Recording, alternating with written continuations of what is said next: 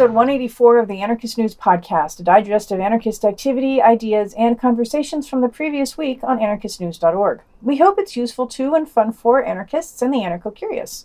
Give us feedback and constructive criticism by email at podcast@anarchistnews.org. For more information and usually some good commentary, see you at your favorite non-sectarian anarchist site with commentary, anarchistnews.org. What's new this week? Liebig 34 is evicted from liebig34.blogspot.de. The heartbroken notice that the space has been emptied as of October 9th. Quote, even if the press, politicians, cops, and Nazis are now taking pleasure in our loss, we are turning powerlessness into anger. So many borders have been crossed. We shout no in your spiteful ears. You can have our house, you will never get our passion. We are so much more than this house. We are anarchists, feminists, queers, and anti-fascists who will now channel their anger and attack capitalist patriarchy to the last. We call for the demo from 2100 in Montbijou Park. We call for decentralized actions. Let us experience a wild and chaotic October together. 34 million property damage. We are already well on the way. Unquote. Governor kidnapping plot suspect allegedly anarchist from longtime friend of the show, thefederalist.com, by Avita Duffy. An attempt to redirect public scorn towards anarchists and away from militias. Not worth a lot of time, but the comments for this thread were kind of fun. Anews shouldn't platform, Boogaloo are the hope for the future. Some neo-fascists hate Trump too. Don't hate on Antifa. Purity is part of fascism. No, not the only part. Dumb shits will be dumb. At least someone was willing to do something, lol. Killing politicians counts as anarchism. Yes, that's a quote, because of course, anarchism can be boiled down to something so meaningless. Oops, I've started editorializing. Should probably stop now. Anyway, it goes on. Nothing like kidnapping attempts to bring us together? Welcome to the 2020 Anarchist Book Fair in London from anarchistbookfair.london. Very odd logo, apparently referencing Sherlock Holmes? What? But the rest of the artwork is fun and full of warnings about how red London is going to be, if you didn't already have a clue. This will be a virtual book fair, by which I mean it was a virtual book fair, so maybe you attended it and will give us a report back on the most interesting ways that the tablers were integrated into the content of the talks. Quote, solidarity and unity being key principles to anarchism, we would like the 2020 book fair to act as a focal point for rebuilding cohesion in our community, fostering new networks, and developing stronger ties and understanding between us, both in the UK and internationally. Sharing knowledge and supporting each other's personal and political development in good faith is the call of the day. We shall ensure an array of workshops to cater for this, and we shall host speakers on a variety of topics. Unquote. Come together right now!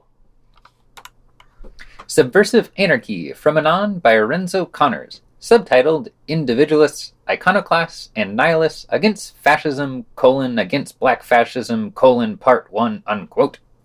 A piece on individualist and insurrectionist, Italian anarchists who fought Mussolini and the Black Shirt Fascists, in memory of Arminio Lewis, who died in October of 2019. Citing Novatore, Filippi, Martucci, and Aragoni, there are bits of biographies, poetry, and history through an egoist lens. Anyone who likes this piece should really check out Freedom My Dream, the autobiography of Enrico Aragoni, which is charming, funny, tragic, and epic, sometimes all at the same time. An interview with Tekucina Anarchist from Crime Think. Tekucina Anarchist is the newest iteration of an international anarchist presence in Rojava. This is an update marking a year since Trump bailed out in October last year and eased Turkey's murderous occupation of the area. This interview has responses from 3 people to most questions, which I've already noted is a good way to get a range of responses as well as more information in general.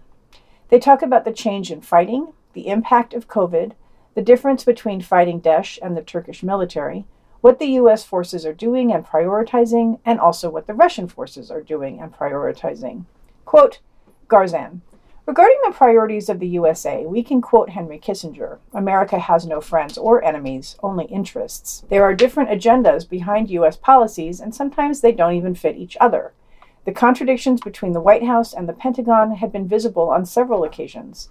When Trump stated that U.S. troops would remain in Syria only to maintain control on oil reserves, moving away from the border positions where Turkey was about to invade, That was an indication of different priorities. On one side, the White House desired to please Erdogan, who was getting too close to Russia and threatening the stability of NATO.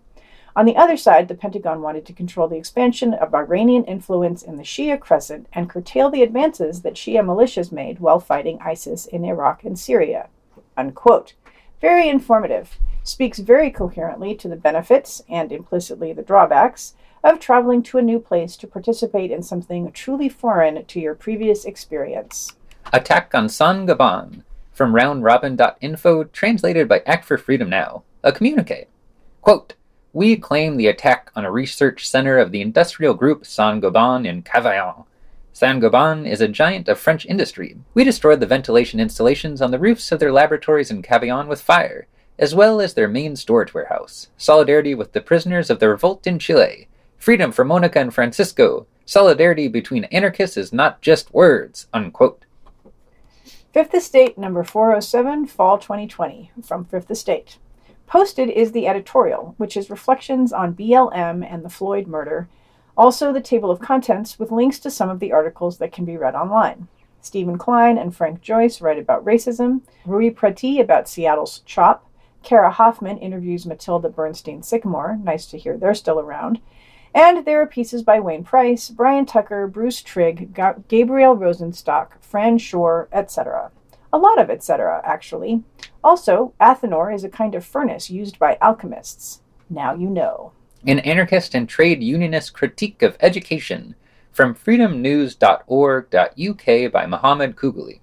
Part 2 of the author's take on how colonialism has and continues to work in and through the educational system, primarily in the UK, but also the US. On the face of it, there's nothing to disagree with here, and it could be a useful tool in your ongoing fight against the hegemony in general, and the academy in particular. I think that it also implies a challenge to education on a fundamental level. Who determines curriculum? Who decides what is important? Can and how can students who are interested in things outside the understood purview of the academy be catered to, etc.? Of course, the weakness in this piece is made obvious by the title, in that the solutions are imagined to having anything related to trade unionism. Quote, "We need to adopt an anarchist and trade unionist position. What I mean by this is a community-based effort to tackle these disparities of power. Theoretically, when it comes to challenging the issue of hegemonic education curriculum, it should be a bottom-up approach, in the sense that inclusion shouldn't be based on biases. The narrative arc should be one that satisfies the students democratically. We should be encouraging the students to vote on what they wish to be taught. This radical democracy will instill in the child the values of democracy and community. But more so, even if the child doesn't get her pick, she'll still understand that there is more to learn than what has been authoritatively handed down to her. The options of what they choose can be compiled by a group of democratically voted on academics. This invariably means that education should be a human right globally, so not to create another inequality of elitism. We've already conceptualized democracy. Why have we just limited it to politics?" Unquote. Yeah, no problems with democracy. Nope. And I will try to avoid pointing out that it should be exacerbate, not exasperate. There. Avoided. Also, decent commentary in the thread. Yay! The London Anarchist Book Fair Torrent and Library Talk. From the Anarchist Library, everyone's favorite big umbrella anarchist project. Everyone loves a library, right? This talk with a librarian and a library user also offers a torrent of London-related texts from the library, curated by some friendly, not-your-typical Brits. So stream your little hearts out, you filthy pirates! Or maybe that's just me. If you missed the talk, I think it was recorded and will be available in perpetuity. Pretty sure that's how things are supposed to work now. Final Trial of Tongarong and Bekasi Anarchist Prisoners, from Anand. An appeal for international aid for prisoners mostly on trial for petty vandalism, who have been tortured and have now been sentenced with no fairness. We know, no surprise. Quote, "This decision was considered by the 3 attorneys to be a heretical decision. The attorneys say that the judge issued a decision without at all considering the facts of torture and the fact the law is revealed in the trial as a whole. The judges ignored the fact that there had been torture against the defendants, violations of procedural law, and violations of the rights of the defendant, so that the series of investigations, prosecutions, and examinations at trial should be deemed flawed because they used evidence obtained from torture," said Shaleh Al-Ghafari, one of the defendant's attorneys, unquote. No specifics of what kind of solidarity is called for. Use your imagination. Rally in solidarity with Gabriel Pombo da Silva, from Contra Info, translated by Anarchist News. A brief on da Silva, his arrest, some about the extradition complexities, and current status in prison. The rally was to happen on Saturday, so we will hope that it was entirely successful and all anarchists have been freed from prison. Well, that's what I'm hoping for. If you can't hope big, why hope at all? Anyway, in case that doesn't happen, his address is in this story, so write him. Arson claimed by Long Live Eric King, Revolutionary Cell, FAI-FRI. From Anon. A communique, duh. Among other statements of solidarity to anarchist prisoners in West Papua and elsewhere, they call out some locals. Quote, we clearly declare our hostility towards the opportunist politician Benny Wenda and other shits at the ULMWP who can live comfortably in a foreign country while trying to take struggle for West Papua liberation leadership control. True liberation is from gun and civilian insurrection, not lobbies and air-conditioned buildings, unquote. Quote, we claim the burning of the labor offices building in the Regent Office complex of Kiron, West Papua, during the riots on October 1st, 2020. We are among the masses angry at Indonesian colonialism. This is just our opening attack, and this is not the last. Get ready for explosion, an explosion that will keep on the track, unquote. Fingers crossed for all of them. Chile, looking back on a year of uprising, from CrimeThink. A very posy assessment of the past year of revolt in Chile in pretty typical CrimeThink style, unlike the more sober reflections in this week's piece on Rojava. Quote, within the social protest paradigm, it always appears that the tension between peaceful and militant protester must be resolved. However, this tension did not materialize in the experiences people shared in the streets of Chile in 2019 and 2020. Rather, outside spectators projected this tension onto the streets as a strategy to channel the revolt into a normative, legible social movement for structural reforms. Failing to bifurcate the street mobilizations, they promoted the narrative that the Chilean revolt could be reduced to the ongoing street mobilization, rather than acknowledging the heterogeneous elements of the new community of revolt contesting territory. Unquote. Viva Primera Linea! 200 years of decolonization struggle in Hawaii. From JesusRadicals.com. By Pua Aina An, who goes into a quick sketch of Hawaii's experience with colonialism, links it to Christianism, I like that coinage fine, and gives us two proverbs that I expect are worth a lot more than the time he gives them, and then reminds us that decolonization is not supposed to be a comfortable process nor a metaphor. And non-indigenous people need to check their privilege. Oh, Pua Aina is a rash, sharp punk. Yeah. Audio and video, Anarchy and Ecstasy, 7 episodes from immediatism.com. Here, Immediatism presents an 8-part reading of an essay by John Moore from the book Anarchist Speculations. For those of you who don't know, Moore was a British anarchist and professor, majorly influenced by Freddie Perlman, who wrote quite a lot about anarchy, primitivism, philosophy, theory, etc. I only listened to the first 2 sections of this series, 7 and 39 minutes respectively, but in the piece as a whole, Moore is outlining a form of anarchist spirituality and the breaking apart of Western political models. I will be honest, in audio format, I didn't get a ton out of these essays as they are quite involved and complex. But Moore's close reading of Paradise Lost as a basis for anti-political thinking, and his attempt to use part of Zen Buddhism as a way to break inner societal conditioning, makes me thirsty for more. Fifth Estate Live with Fran Shore, an hour from Fifth Estate Live. So apparently Fran Shore is some retired professor and author who, as a quick internet search reveals, supports Bernie Sanders. So yay for no anarchy on FE Live again. Rovitz and Shore start off the episode with a discussion of Camus' The Plague that doesn't really go anywhere, and then move on to what I thought might be interesting, a discussion of Shore's book Weaponized Whiteness, which attempts to cover the origins of institutionalized white supremacy in the U.S.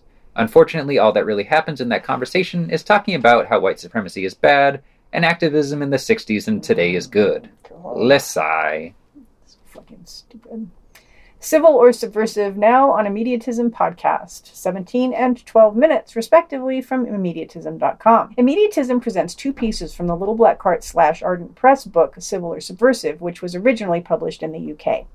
In these insurrectionary excerpts, the authors run through an explanation of civil anarchy, i.e. pro-society anarchist peace police, who, quote, apart from maintaining democracy's image of dialogue and permitted dissent, also is a recuperating mediator and handily picks up services for the state and businesses, curbing some of their excesses to allow the smoother functioning of the system, unquote. No to the herd of civility. Yes to the fire of riots. Woohoo! What is anarchism? 35 minutes from NP-fucking-R. Anarchism is clearly having a mainstream media moment, and while I'm not 100% sure what that says about the current moment, it does certainly bring up the question of whether anarchists should shy away from or embrace it in some manner, and in either case, how we do it. Now, in terms of this NPR piece, I think we all know it was never going to be great. With the ever-present Kim Kelly, the published by Penguin Ruth Kinna, and William C. Anderson as the not totally expected, but definitely meant to be wholesome guests, we get the talking points you'd expect. Anarchy isn't chaos, it's actually very orderly. Anarchists aren't bomb-throwing terrorists. Anarchists are nice and fluffy people who do mutual aid, etc. What this will do for the typical NPR listener's view of anarchism, I really have no idea. Shout out to the caller who talked about all civilized societies needing governance. But how anarchists deal with mainstream media, particularly during a time when we've been revived as America's boogeyman, should probably be a bigger topic of discussion. Does having people like Kim Kelly acting as the face of anarchy allow others to work in the shadows with less interference? Does it mean that anything which moves outside that cute and cuddly frame becomes a target for increased repression? Should we be trying to get on mainstream media and news outlets to say that actually anarchists do sometimes throw bombs and that's actually kind of cool because explosions? Many more questions. I'm about to explode. Take off the slow. Then it must up about to make it go. Release your wiggle. Release your wiggle. Topic of the week: an anarchist's day in 2020. I've been finding myself with little excitement about my day-to-day these past couple months, years. Get up slowly, check my phone, eat, hop on the computer, exercise, social activity, eat, kill time, sleep. Maybe this is an abnormal schedule, but it seems to be quite standard, at least for those around me. Routine is a useful tool for surviving in the world, but I don't need to tell you that it can feel incredibly constricting. Maybe I should relish my leisure time, but it hardly feels like my own. The easily accessible time killers like Netflix, social media, booze, and porn are filled with other people's values and desires, but there's little, if any, of myself in those activities. So I want to transform the mundane parts of my life, or at least feel affirmed in my frustration with them, but I'm lacking ideas. Do you allow the facile pastimes in your life fully with conditions, or simply not at all? If not, what do you do with your downtime on any old day? Is a conscious, playful, exploratory creation of our own motions through space possible from my couch? What does a mundane day in the life of an anarchist look like in 2020? Be specific. Thanks to Bugs for sharing this topic of the week via email. Greetings, Anarchy Land. Ariel here on a very mundane Sunday afternoon. I have on the line with me Dominique. Hi, Dominique. Hello. Hi, welcome. I feel like we haven't talked to you in a long time. It's been a minute. It has been a minute. It's nice to hear from you. So I don't feel like I have much very interesting to say about this topic, and I'm not I had a hard time figuring out how to make it something interesting. I went through the comments, and Chisel left a really great comment. Thanks, Chisel. About using this time to slow down and pay a little more attention and maybe be a little more reflective in the kind of constant busy rush of the lives that we live. And on top of that, with social media kind of media poking and pulling at us to engage in quick instant responses to the things going on around us in the world.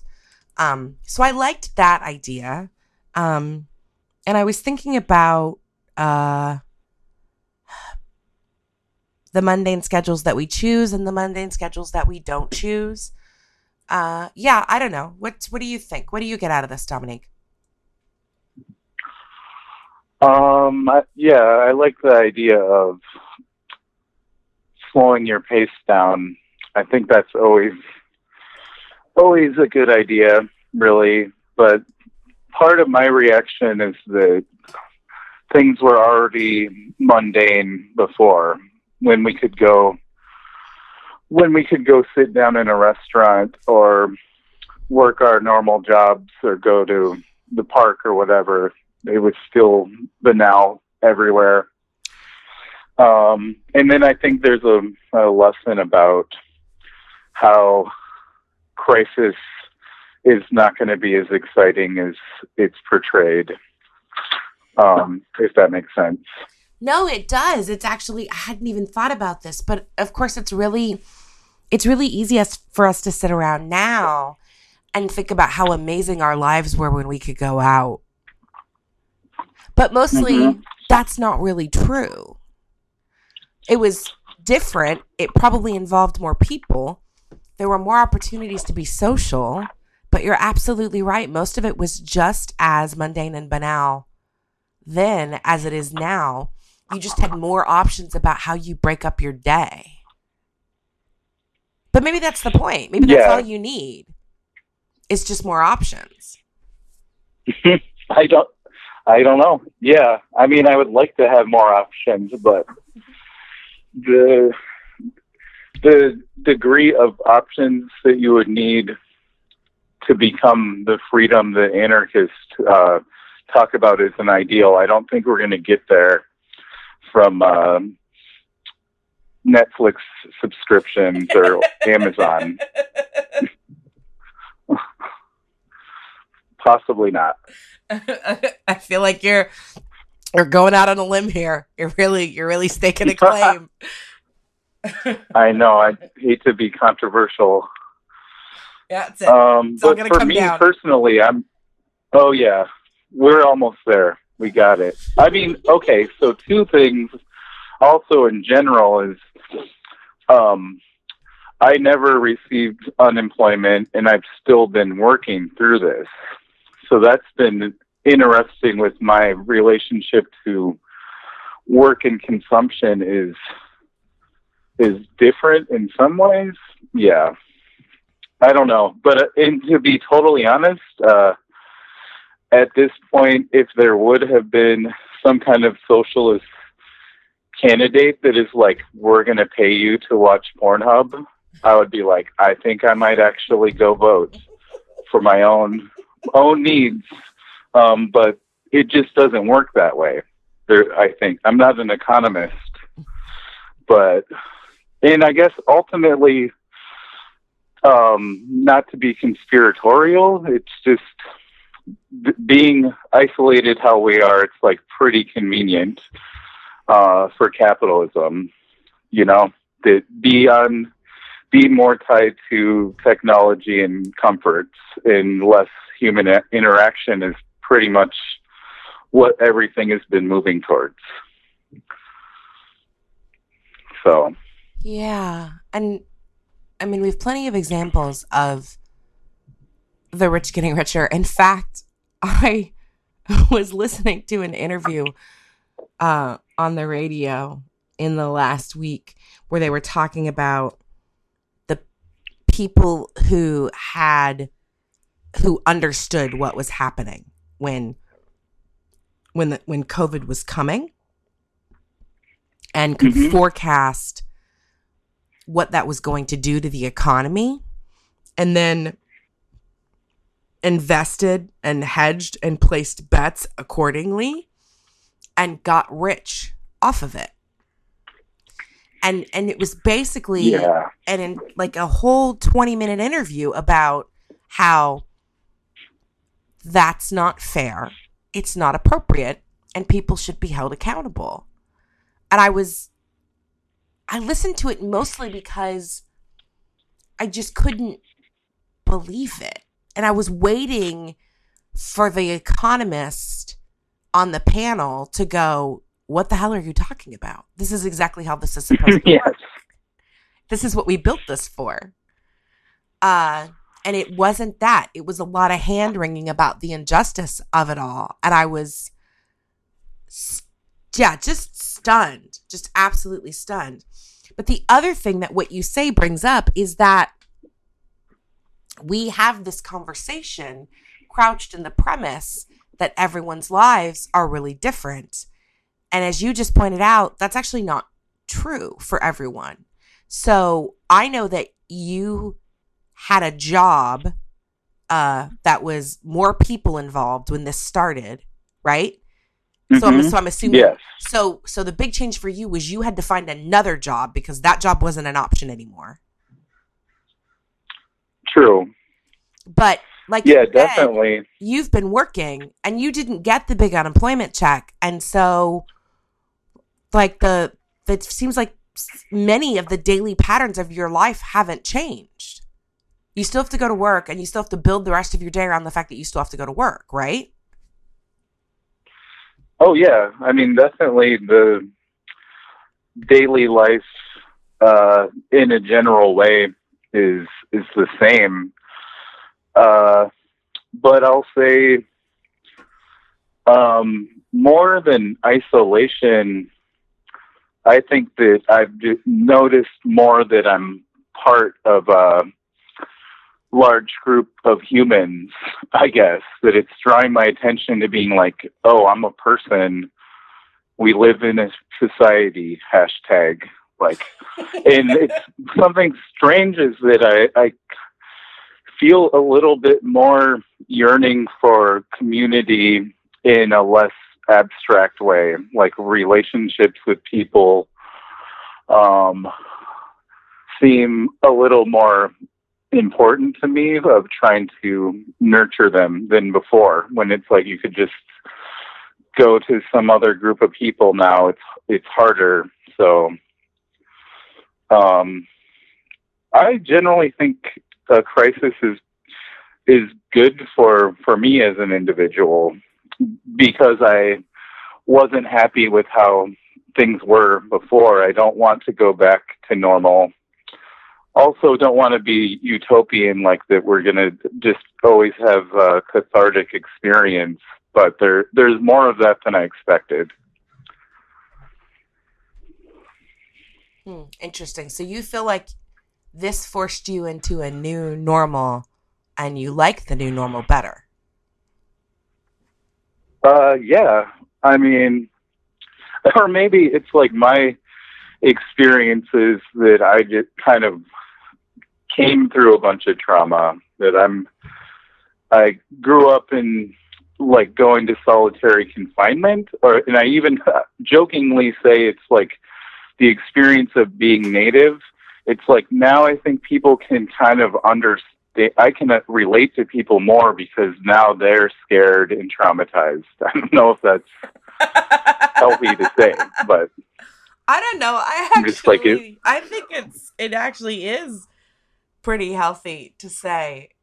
Very early on in the beginning, when the shelter in place was still in effect here in the Bay Area, I was listening to a podcast of a man who does a podcast where he engages with people about their anxieties, their the things that they're concerned about, the things that are afraid of them, and so lots of people were it was amplifying the things that already freaked them out, the shelter in place, and people who were germaphobes, or people who had a specific routine, and that routine brought like peace and simplicity to their day, but this was disrupting that and increasing the anxiety, and people not being able to see their therapists, and it making it harder for them to get their medications and all these things.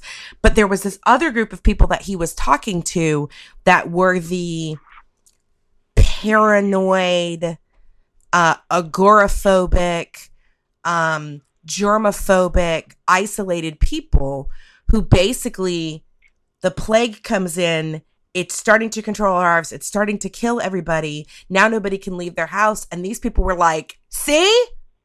We were right. We've been telling you fuckers about this shit for years. And that literally he was dealing with all these people who were in this like really like elated and liberated space, and because they were vindicated, and they were, and and also because of that reason, because they got to go, see, now you know how I feel. Now you know how I've always felt. This has been my life. And you're scared Yes. and you're anxious and you can't leave your house and you like, it's not great, right? See? Which I thought was, but of course, both funny and, but absolutely interesting. So, yeah, I think that's absolutely appropriate. We are, I think, as Americans, we are frequently far too comfortable, and we take lots of things for granted because they're really easy. And then as you kind of move through the class and race strata, and for the people for who that's not true, I think there's a nice little bit of, what goes around comes around. And I'm okay with that. But I'm a little vindictive. Yeah. I'll admit it. Sure. No, I ride for spite. But Exactly. It's also, it's all about people being able to relate to each other, not necessarily purely retribution, And I think ultimately with this topic, if people were saying, I'm bored, what's an anarchist way to be bored together or something? I just think there's not a single answer. There's not some life hack to figure this out, and people come at it from different experiences. And but I mean, we're still out here. I guess I haven't talked to anarchist people like in a mass broadcast way in a while, but I'm like, we're smart and we're still out here. That's kind of my thought for today. Well, I'm a fan of the adage that if you're bored, you're boring. Which somebody in the comment thread attributed to Chisel, which is great. I do not remember at all where I got it from, but I feel like it's been in my head for a long time. And yeah, I guess I guess maybe that's what I have to say is that. So, well, thanks for talking to me. Absolutely. So, yeah, take care, Anarchy Land. Find something new and interesting to do. Yeah, watch your backs and be safe and stay angry. And until next time, bye. Don't say you're bored, there's so much to do. Come on, let's explore some ideas with you. Draw a picture of a house and a tree. Hang upside down like a cheeky monkey. Kick a ball around the park. This week's podcast was sound edited by Greg. The What's New was written and read by Chisel and Greg, and we thank Ariel and a friend for their help with the topic of the week, A Day in the Life of Anarchists 2020. To learn more, anarchist and anti-political books, pamphlets, and other material are available at littleblackheart.com for news by and or about anarchists and up-to-the-minute commentary. See you at anarchistnews.org and or the Anarchist News IRC chat room linked on Anews and or Antisocial on Pleroma. Put the dots in the right place. Is